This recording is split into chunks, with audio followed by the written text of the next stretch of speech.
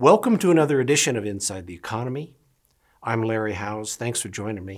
I'm going to talk about just two things this time, jobs and rent. It's kind of the big things going on in the economy right now. There isn't much else.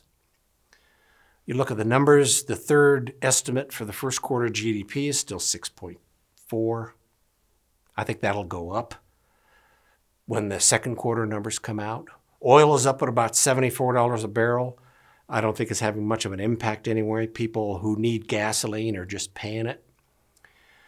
The bond market had another little rally and the yield curve is adjusting. It's all fairly good. And durable goods outside of airplanes, big number. You've seen this before. It really is a great representation of how many jobs were lost when the lights went out. That's the red line. Clearly, they are recovering quickly. We're probably going to have full recovery inside of 24 months, which is a good indication of how quickly the economy absorbs and creates new jobs. Very important. The blue line, that's the 2007, 2008. Well, we remember that. An interesting technical question on new jobs comes from this. It's what percentage employee compensation is of national income. Now, there are lots of piles of data out there, gross domestic product, GDP, national income, all its variants. National income is just a piece of the data that shows wages. Reported, they have to be reported and they don't know their wages. Reported wages has been going down for a couple of decades. There's been a big increase in the gig economy, in the all-cash economy.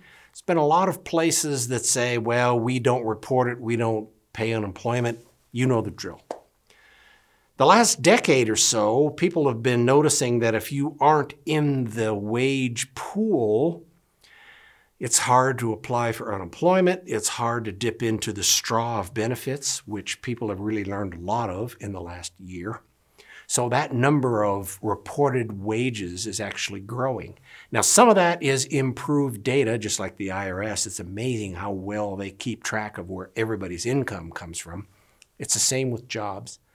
The data's a little better. People are staying in the pool because there are benefits of staying in the pool. One of the good things that'll come out of this whole COVID thing. The other thing is this, and I know it's been kind of, oh, this will go away. Personal savings is not going to stay up that high just because all the transfer payments are coming. Well, personal savings is staying up that high. There's a lot of people that have accumulated a bunch of money in their bank accounts, and amazingly enough, they're not in a big hurry to go out and spend it. I think that is going to linger for a while. Maybe not forever, but for a while. The difference is, and this is another question, there's a difference between an inflation cycle like the 80s and the late 70s, when there was a great psychology of, gee, I better buy it now because it's just going to be more expensive in the future. Now it's, gee, if it's too expensive, I'm not going to buy it. I'm certainly not going to be in a hurry to buy it. I have money, I can wait. Housing is a really great example of this. Homes to buy are hard to find. Now remember, this is reported, these are listings. There's no mention here of all of the transactions, and there's been a lot of them that never make the listing or the marketplace or never even recorded, and there's certainly no mortgage applications that tied to it. So they're outside of the data. But this is very indicative of houses not available. It is part and parcel of a lot of developers who said, gee, stuff is expensive.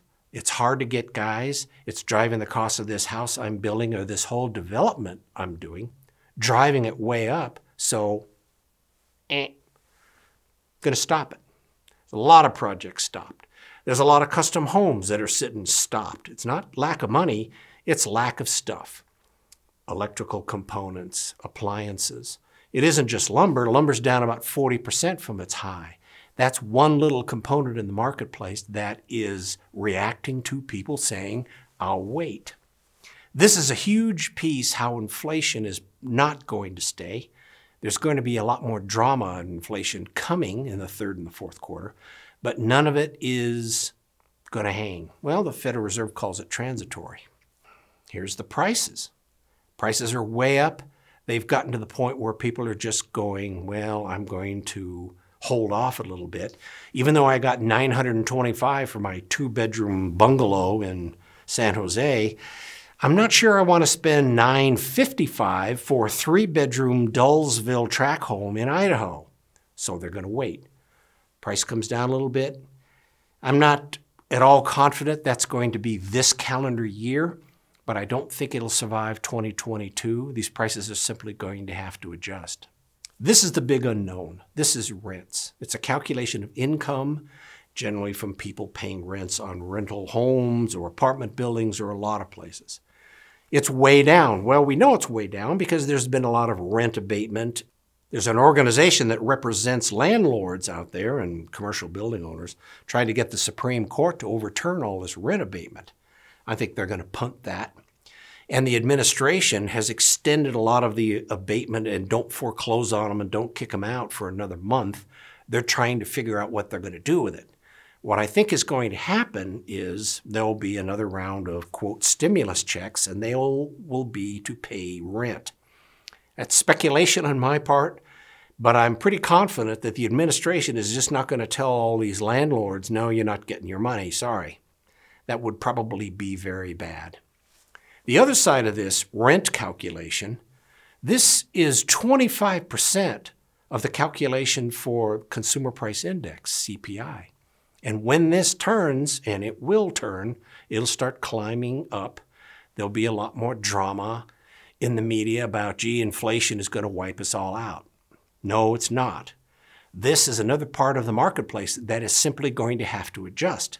I don't think base rental rates across the board are going to skyrocket. They're simply going to start getting paid, so these numbers will improve. This is going to be end of the year before we see rationale in this number, and I'd like to think that the administration won't continue this. Interesting results out of even some states stopping unemployment benefits. Missouri stopped their supplemental unemployment benefits a little while ago.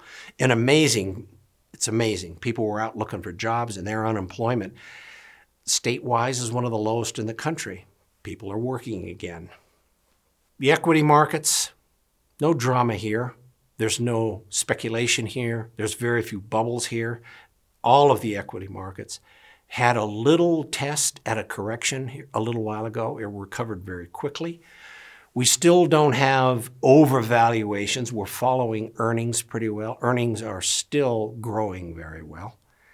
Very little drama here.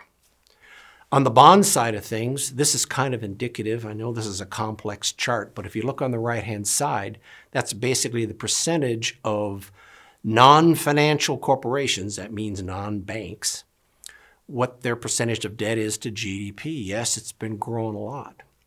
In the middle there is the yield on that debt, meaning the yield has been coming down. And as you remember, when the yield comes down on a bond, the reported yield on a bond, that means the price has gone up. This debt fundamentally is still very attractive.